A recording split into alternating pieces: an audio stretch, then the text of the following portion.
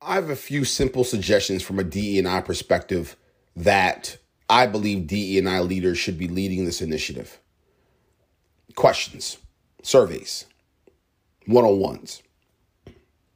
I know many heads of people, many employee experience managers are stewarding these efforts. Whether them personally are putting in place these situations, or the chief people officers are teaching and leading the managers to have those conversations. But I think I want to have DE&I leaders involved in this a little bit more as well. Now, I'm not changing the questions. I'm not changing the outcomes, but I'm making sure that the DE&I leaders are involved in either looking at the data or involved in figuring out the post-question executions, right? So let me give you a few questions that I think are very simple and a few kind of secondary and third level prying open you should be doing as a leader when it comes to these questions. First question, and these are all around kind of like employee engagement and employee satisfaction. Do you feel valued in your role? I believe that a manager of an 8-person team should be the one asking that question. And I believe that the chief diversity, equity, and inclusion officer should be right there with that human being potentially, right? Do you feel valued in your role? The employee may say, at times. What does that mean exactly, right? They may say, well, in these moments I feel valued, but over the last 6 months when we've decided to move on this initiative and I had certain ideas and no one gave me an opportunity to share those ideas or listen to those ideas or put those ideas into action, at least test to see the validity of those ideas, I didn't feel valued.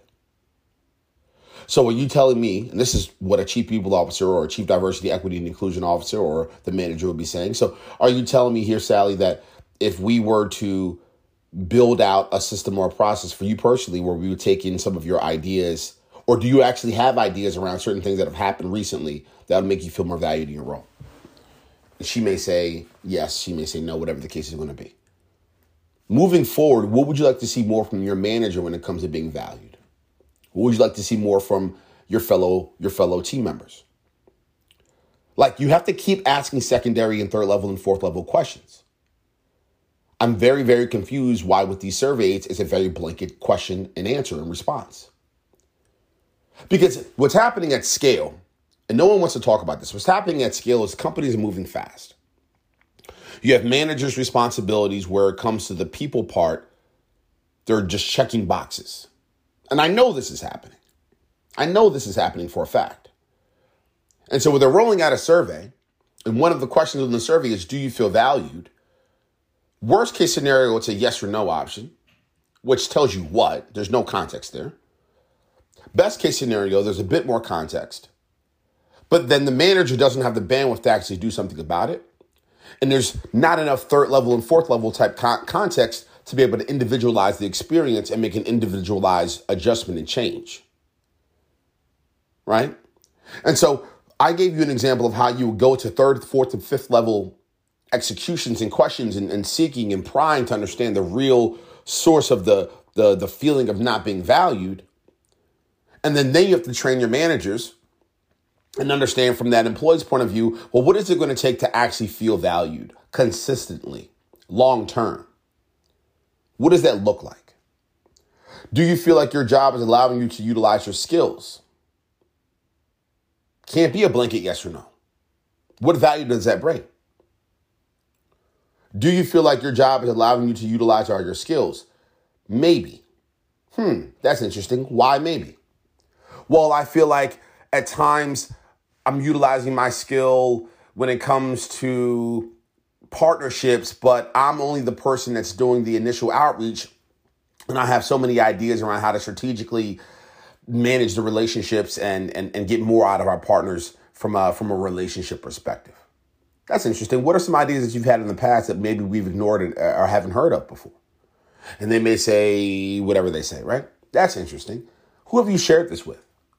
And they may say, well, no one. Well, why didn't you share it? Well, I didn't feel safe or comfortable enough to share. Well, why didn't you feel safe or comfortable enough to share? Is there something I did wrong as your man? You see, like, pry, dig, levels, deep, go, understand. Ask questions. Do you have a great relationship with your manager? Do you see a career path?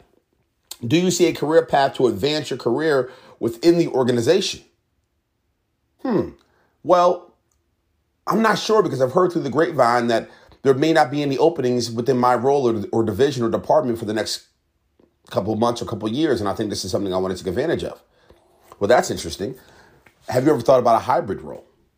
Now, that's been something I've been big on. A hybrid role. Well, that's interesting. What does a hybrid role mean? Well, you educate them. Well, a hybrid role may mean we break open all the responsibilities that the company needs to get executed, and we break open all the responsibilities that you're great at and that you love, and we break open what you need to make and what you want to make and what your title needs to be, and we figure out a way to hybrid this out. Oh, well, we're a big company. I didn't know we could do that. Well, technically, we can do anything. And so if you see what I'm saying, folks, if you're listening very closely, these conversations that I'm having and prying and digging and making it very unique and individualized and contextual to one human being, that makes conversations inclusive. That makes conversations authentic. That makes conversations real. And if you do that for every single person, that also makes it equitable.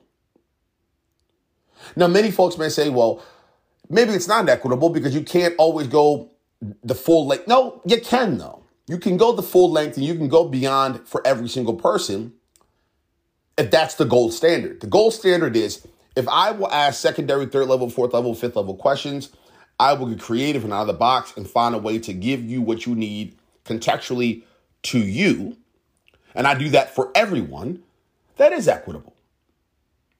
And then if you think about the diversity element of it, everyone's going to have a different response. Everyone's going to have a different answer.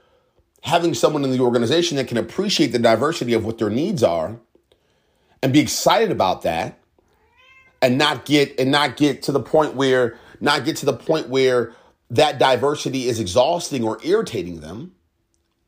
That's a really big factor. I know right now leaders and companies that get exhausted with the level of diversity of the needs of people. I know companies and leaders right now that want everyone to want the same things. It exhausts them when they have 7 different employees that want 7 different things. Nope, this is our benefits policy. Nope, this is our return to work policy. Nope, this is what we do to make our employees feel valued. Nope, this is what we do to build a relationship with you. Nope, this is what we do to advance in your career. Nope, this is how we prioritize your well-being.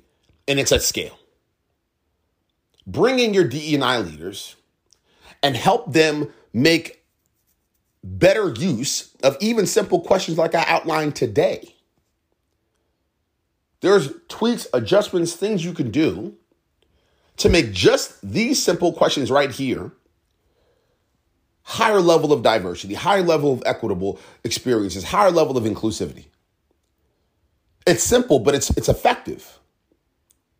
Because if your gold standard is to do whatever you can to contextualize the experience, if your gold standard is to make everyone feel safe and comfortable and really open up, i.e. going to second level, third level, fourth level, fifth level executions and understanding, then a lot of good can come out of it. So get your DE&I leaders involved. Have them educate and teach your managers how to really have these conversations and really pry open. Have your DE&I leaders understand this data and look at the data. And have your DE&I leaders in a position to make actual decisions, to push leaders and push organizations and say, you know what? We need to do better when it comes to relationship building with our managers connected to the employees that they're leading.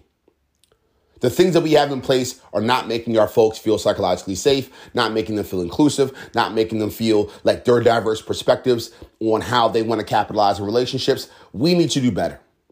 Here's a training, here's an execution, here's a post-training survey, here's a post-training kind of understanding of how we're going to track these things. And if these managers cannot get on board to do better, then it is my responsibility as a DE&I leader to say that they are out. Even simple questions that are in survey forms, that are connected to employee engagement, that are connected to one-on-ones, your DE&I leaders can be involved. Do not just put them in a situation where they're doing a training, or they're implementing a macro survey, or they're just looking over holistic things from a policy perspective, or you're sending them on these podcasts and keynote tours and trying to act like you're a brand that promotes DE&I.